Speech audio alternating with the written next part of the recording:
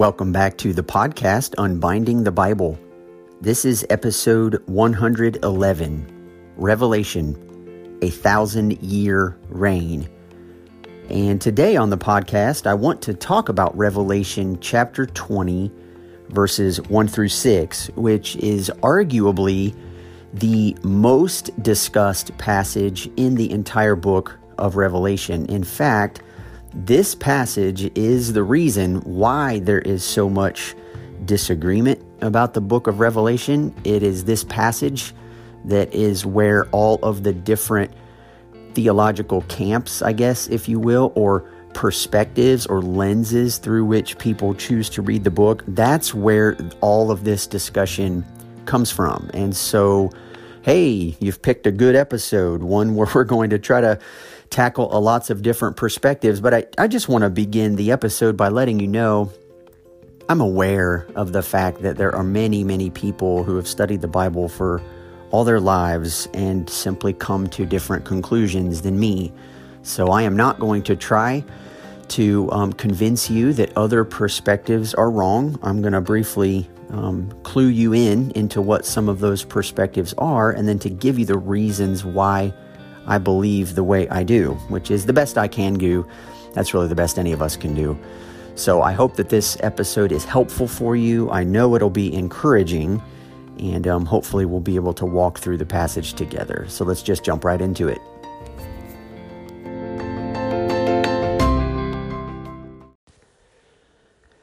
To begin this week's episode, allow me just to read Revelation 20, verses 1 through 6. Then I saw an angel coming down from heaven, holding in his hand the key to the bottomless pit and a great chain. And he seized the dragon, that ancient serpent, who is the devil and Satan, and bound him for 1,000 years, and threw him into the pit and shut it and sealed it over him, so that he might not deceive the nations any longer until the 1,000 years were ended. After that, he must be released for a little while. Then I saw thrones, and seated on them were those to whom the authority to judge was committed. Also, I saw the souls of those who had been beheaded for the testimony of Jesus and for the word of God, and those who had not worshipped the beast or its image and had not received its mark on their foreheads or their hands. They came to life and reigned with Christ for 1,000 years. The rest of the dead did not come to life until the 1,000 years were ended. This is the first resurrection. Blessed and holy is the one who shares in the first resurrection. Over such, the second death has no power, but they will be priests of God and of Christ, and they will reign with him for 1,000 years. Now, the 6 verses that I just read is, as I shared in the introduction, where a lot of the discussion centers when people have interpretive grids for thinking and reading the book of Revelation. It stems primarily around whether or not this 1,000 years that is repeatedly described in these 6 verses is a literal 1,000 years, or if it is metaphorical or figurative in some way. In fact, of all the positions that are out there, there are things called like premillennial or premillennial dispensationalism or postmillennial or amillennial, and every one of these interpretive grids focuses in on the 1,000 years. It's bothered me, though, for a number of years to realize that why would a discussion about the best interpretive grid for Revelation center on the interpretation or the meaning, if you will, of a passage that appears in the 20th chapter of the book? Growing up, I had heard lots of things about the millennium, but it's almost as if people start with their idea of what this millennial reign is going to be, and then they work backwards. And I don't really think that's a helpful way to read Revelation, because for one, the book of Revelation has already given us lots of clues along the way that are coming to their conclusion or their culmination, if you will, in this particular passage. But if you start with this passage and decide what it has to mean based upon your interpretive grid, then you will no doubt go back and reread all the rest of the passages, and you automatically assume that that must be what they actually mean.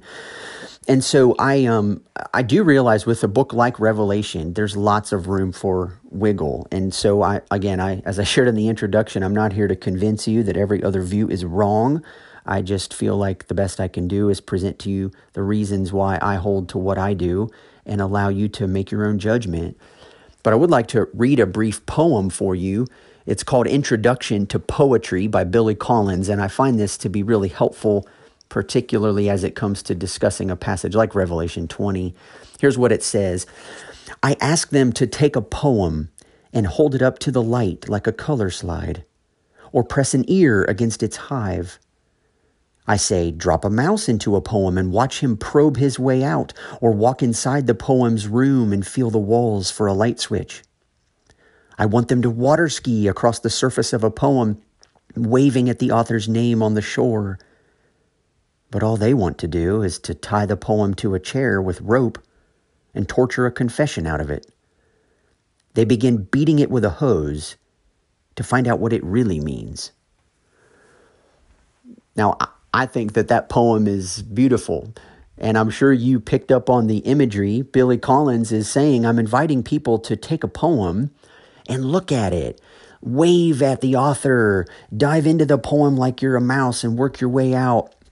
And engage it. Let it engage your imagination and swallow you whole. And if you've read any good poetry, you know that poetry has a way of doing something to you.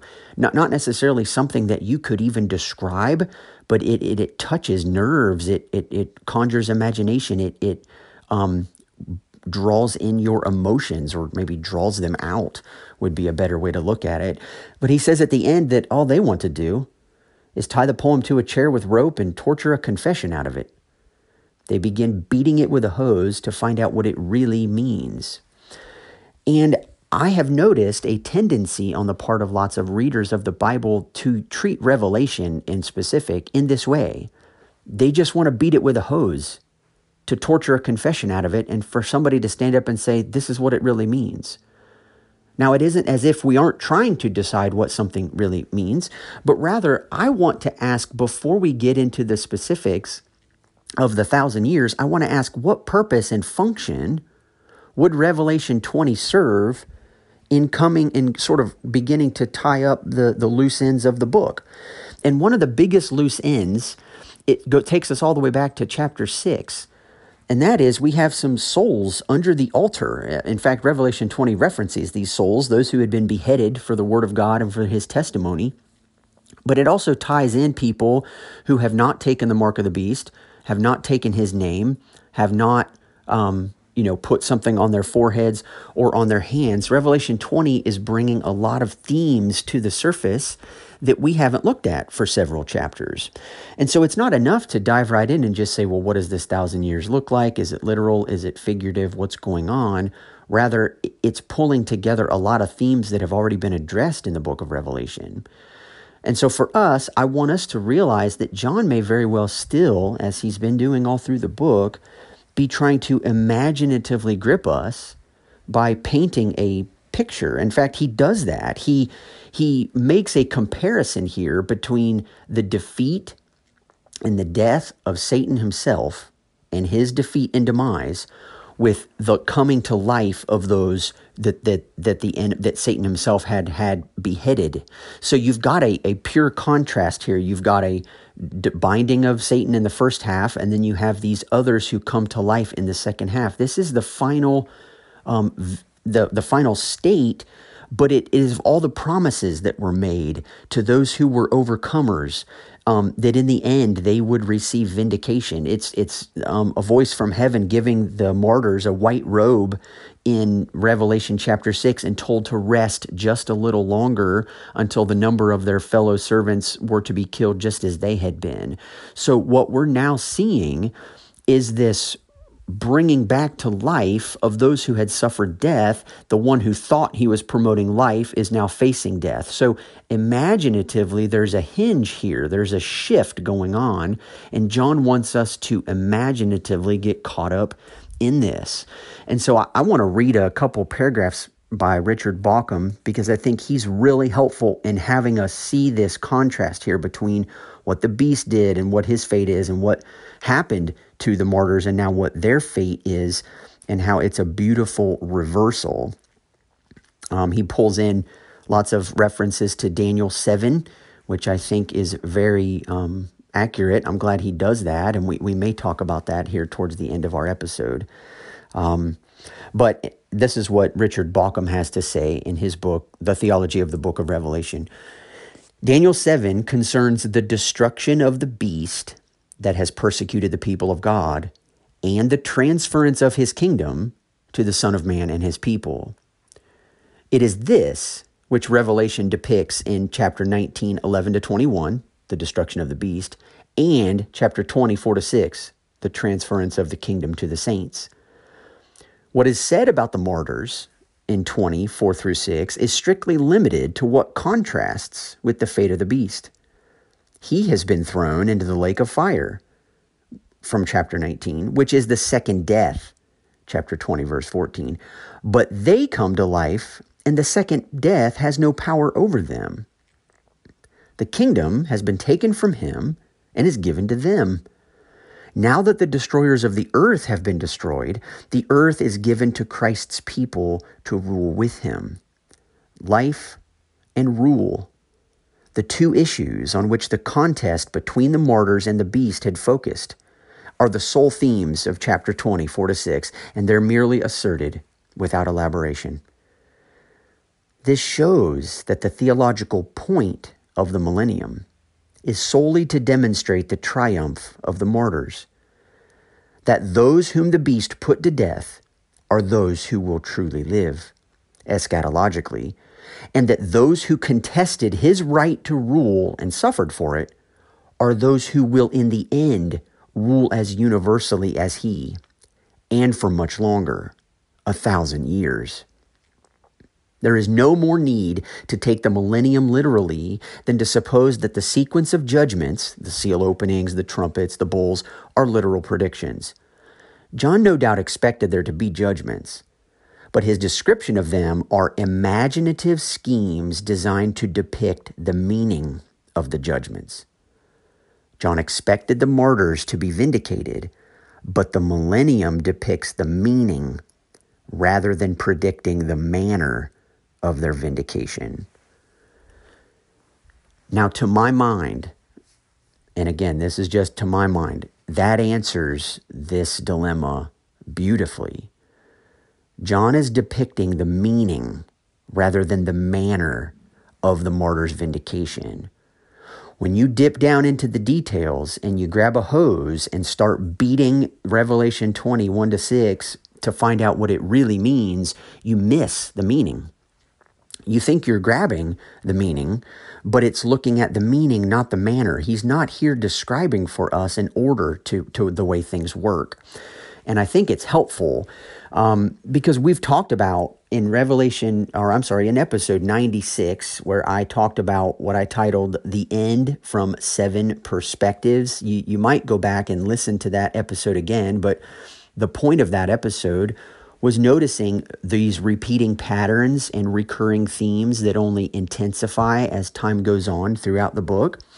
But you very easily could read the book of Revelation noticing these are 7 different perspectives given. Chapters 1 to 3 forms a unit, 4 to 7 forms a unit in heaven, 8 through 11 forms some of the judgments, 12 to 14 is kind of a break in the action where we get this Christian story retold.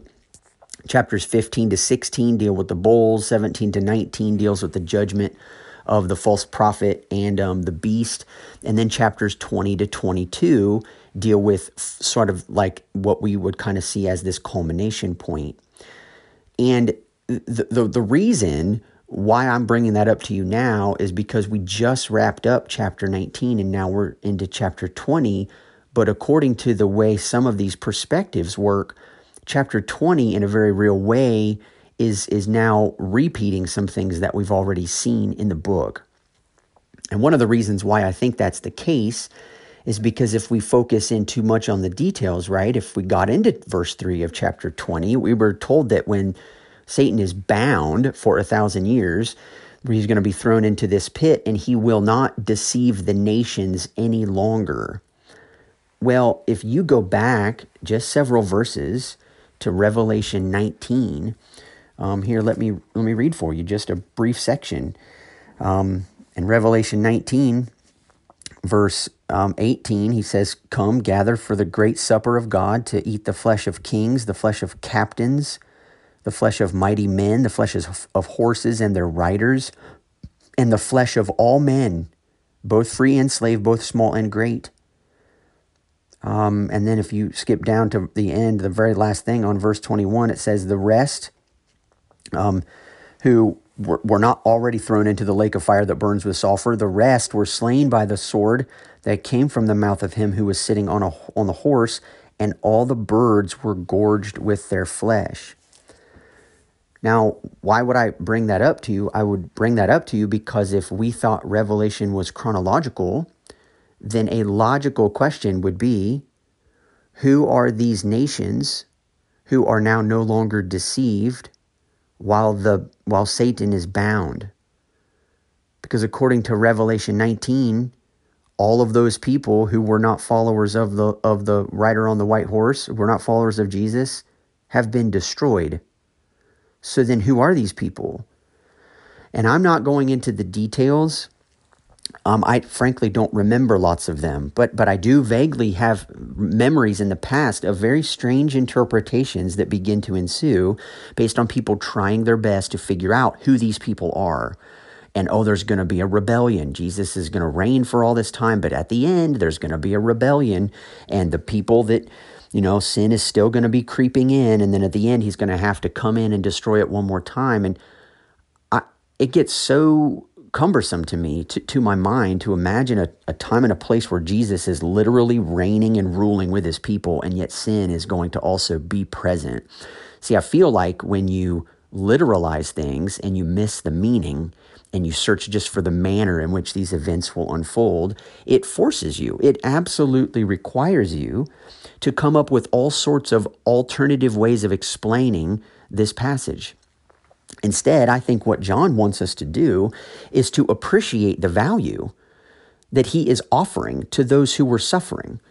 So take, for example, in Revelation chapter 2, to the church in Smyrna, they were suffering intense persecution. And John tells them that you will suffer tribulation for 10 days. You will be thrown into prison for 10 days. He says, "Be faithful unto death, and I will give you the crown of life." Now, we know all through the book of Revelation that multiples of 7 are important. The number 7 is important. Multiples of 7 are important. Multiples of 10, multiples of 12. We've looked at the 144,000. We've not interpreted that literally, and I think we have good reason in the book of Revelation for choosing not to interpret that literally. We've looked at, there are 7 churches, there's 7 horns, 10 heads. We get all of these numbers, and all throughout the book of Revelation, I've very comfortably settled into metaphorical uses of those numbers, because I think the book of Revelation invites that for us. But when you look at what happens to those who suffer, and John tells the Christians in Smyrna that they will be thrown into jail for 10 days, this time of testing, right, which is clearly what is happening to this church in Smyrna. If you go back, and I mentioned this in that episode, but if you go back to Daniel chapter 1, when Daniel and his friends were brought into the king's court and the food was set before Daniel and his friends that they were not permitted to eat under the law of the Lord, they requested to not be fed that food, instead to eat only vegetables. And in Daniel 1, there was a period of time given, a time of testing to see whether or not they would be able to sustain good health and wise counsel in the Babylonian courts, eating only vegetables. And at the end of the 10 days, they were checked out and they were healthy enough and they were allowed to continue abiding by the law of their Lord, not the laws of Babylon. The same thing is happening in Revelation. It's not a literal number. Like, we need to think through, well, that's a week and a half. And well, the last time I did something for a week and a half, when I gave up sugar, I went through some headaches. No, that's not what John's getting at. He's setting up this idea of a test, right? Of a temptation. And this is why Paul, throughout the New Testament, will oftentimes speak like he does in Romans 8, where he says, "I consider that the sufferings of this present time are not worth comparing with the glory that is going to be revealed to us. So what Paul was doing there is he's talking about his life. Like Paul's whole life was one of suffering, and he's encouraging the Roman Christians to realize that this kind of suffering is nothing compares with the glory that you're going to be revealed. So I think John's making a comparison, and I think Bauckham picks up on this. In fact, this is why I think John's making the comparison, because I think Bauckham's interpretation makes a lot of sense. If you compare the struggle for 10 days being in trial, in prison, the church in Smyrna, compared to 1,000 years where Satan is going to be tossed himself in a prison, and you all who were put to death will come to life and freely reign with Jesus. That, in my mind, is exactly what Paul's talking about in Romans chapter 8. I consider that the sufferings of this present time are not worth comparing. Who would compare 10 days to 1,000 years? But understand, they're both multiples of 10. I mean, you've got like that's what John is doing is masterful here. And I think it would help us to realize that that's also what he's describing. Now, if I were to say to you, okay, so this scene is now contrasting the fate of the serpent.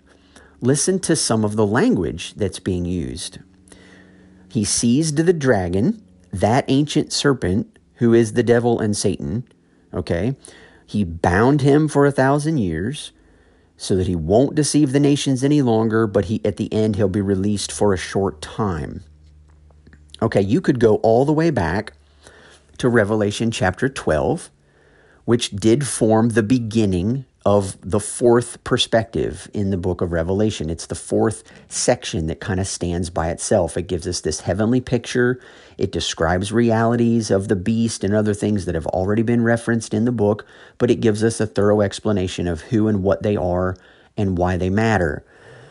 But in Revelation 12, 9 to 12, listen to what is described. And the great dragon was thrown down, that ancient serpent, who is called the devil and Satan, the deceiver of the whole world. He was thrown down to the earth, and his angels were thrown down with him. And I heard a loud voice in heaven saying, "Now the salvation and the power and the kingdom of our God and the authority of his Christ have come. For the accuser of our brothers has been thrown down, who accuses them day and night before our God. And they have conquered him by the blood of the Lamb and by the word of their testimony, for they loved not their lives even unto death. Therefore rejoice, O heavens, and you who dwell in them, but woe to you, O earth and sea, for the devil has come down to you in great wrath, because he knows that his time is short." Now, we looked at this when we talked about Revelation chapter 12. We talked about the Christian story retold, and we talked about what this means, that the enemy himself has been thrown down, he has been defeated. This is the Christian story. But Revelation 12:9 is the only other place in the book where we're given this multiple referred to description of Satan. The great dragon was thrown down, that ancient serpent who is called the devil and Satan. And here in chapter 20, verse 2, he seized the dragon, that ancient serpent, who is the devil and Satan. Now, it's almost repeated verbatim. Now, if you know that these sections in Revelation, these perspectives are overlapping, they oftentimes are describing the same events. John is writing to the churches in the first few chapters. In chapters 4 through 7, he's describing those same realities, but from a heavenly perspective. So Revelation is not interested in chronology. It's never been interested in chronology. What it's interested in is calling the people of God to continually, faithfully witness and testify to the truth of who Jesus is, to be reminded of the position that they've been given in Christ, and the manner and the way in which Jesus has brought that reality about. Therefore, as his followers, we realize that our victory, our vindication, and our faithfulness will match his victory, his vindication and his faithfulness in the way it was brought about. And this is why John ties in Revelation 12, that they have conquered him by the blood of the Lamb and the word of their testimony, for they love not their lives even unto death. John again is now talking about martyrs. These victors, that could be you, that could be me, that could be those on the other side of the world who actually have died as a result of their faithful witness. John is now reminding us of the power that they have over the enemy. And I find out that's fascinating because he says, "But woe to you, O earth and sea, for the devil has come down to you in great wrath, because he knows that his time is short." And we looked at this again, and this is like a wounded animal. The devil has been kicked out of heaven. He has been kicked down to the earth. He knows that he is a defeated foe, and he is a very dangerous person to mess with, because he knows he's been defeated. But this is the same kind of language that's being used to describe what will happen to him in Revelation chapter 20. And I know Revelation is imaginative. It is metaphorical. It is pictorial. It's not just stating realities that are happening. It's inviting readers to be encouraged by the truths that are communicated by the imaginative ideas. And so I do see this as having both a futuristic and a present reality. And you might say, well, there's no way that Satan is bound now. I mean, nobody would believe that. And yet, if you read the Gospels, this is precisely what the Gospels tell us. We may need to spend some time in a future podcast looking at these in more detail, but let me read for you just 3. Matthew 12:29. Jesus says, "How can someone enter a strong man's house and plunder his goods unless he first binds the strong man?" Jesus speaks about his activity, his freeing people from the clutches of Satan's grasp, as him binding the strong man. That's exactly what's being described in Revelation chapter 20. Or how about Luke chapter 10, when Jesus is speaking to his disciples after he sends them out 2 by 2, and they return and report to Jesus some of the things that they had done.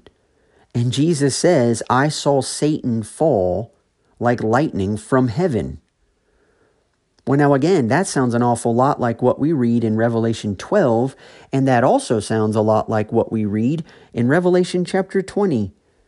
Or how about this one from John chapter 12? "Now is the judgment of this world.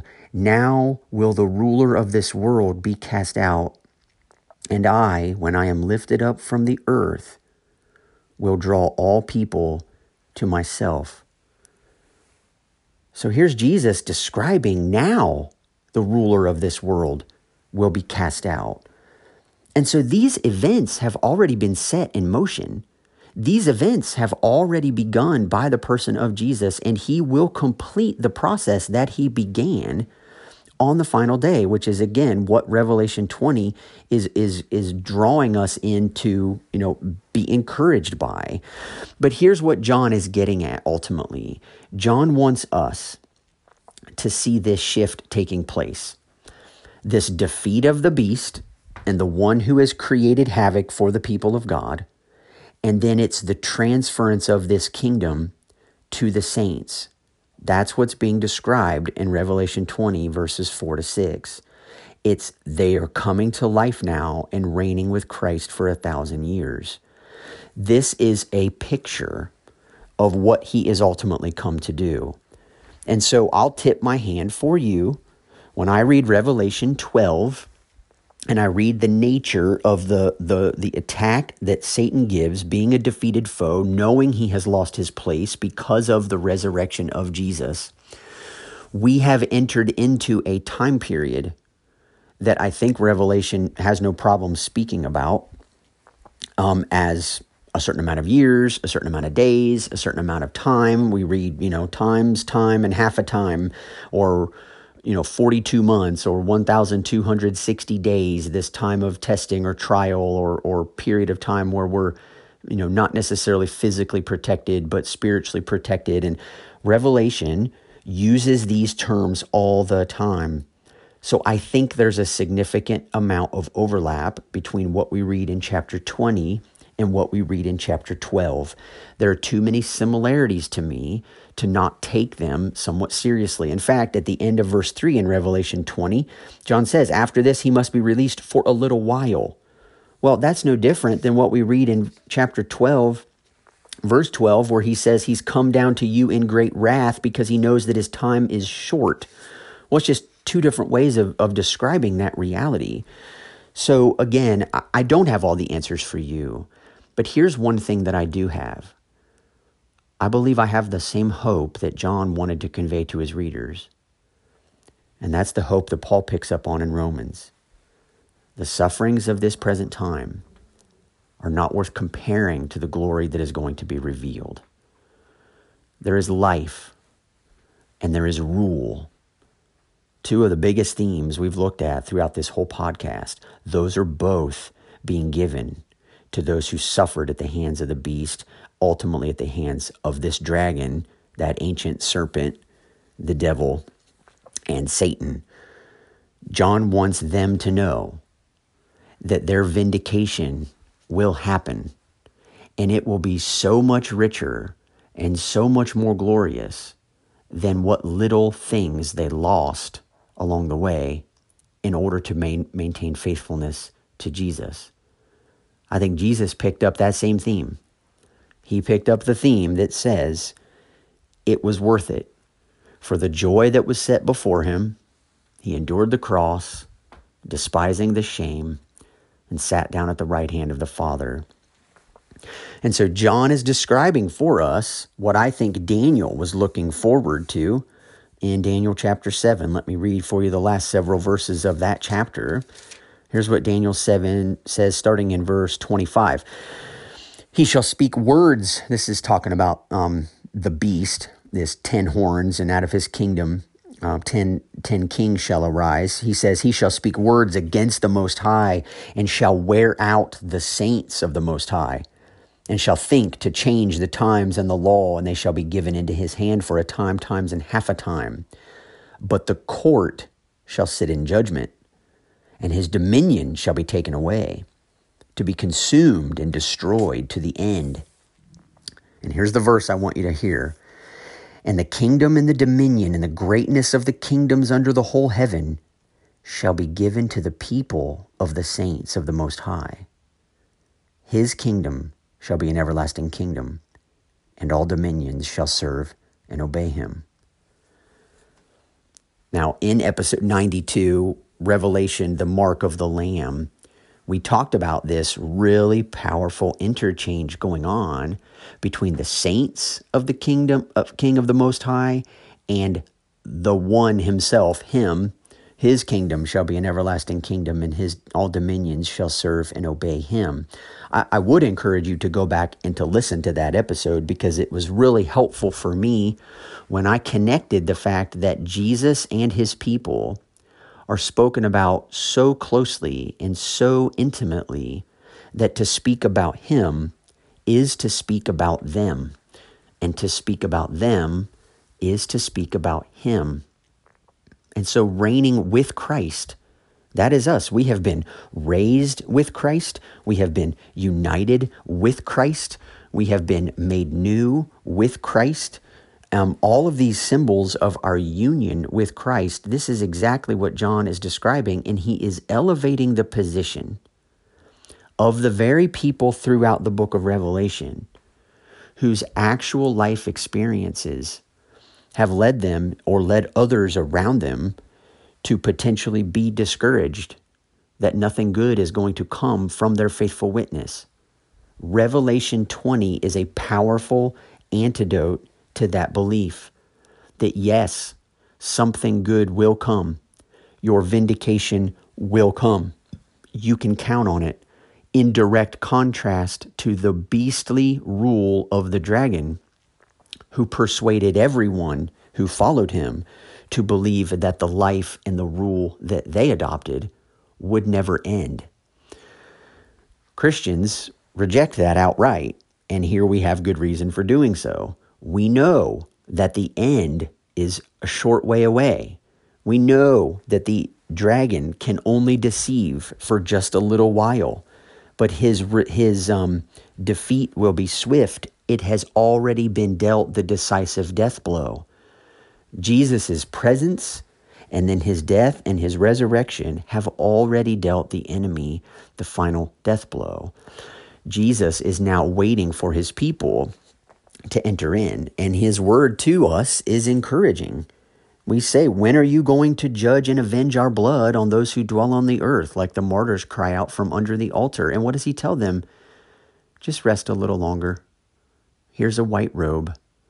I want you to wait until the number of the rest of your brothers who are to be killed in the same way as you had been is brought to completion. That's a very different word than what many of us reach for, isn't it?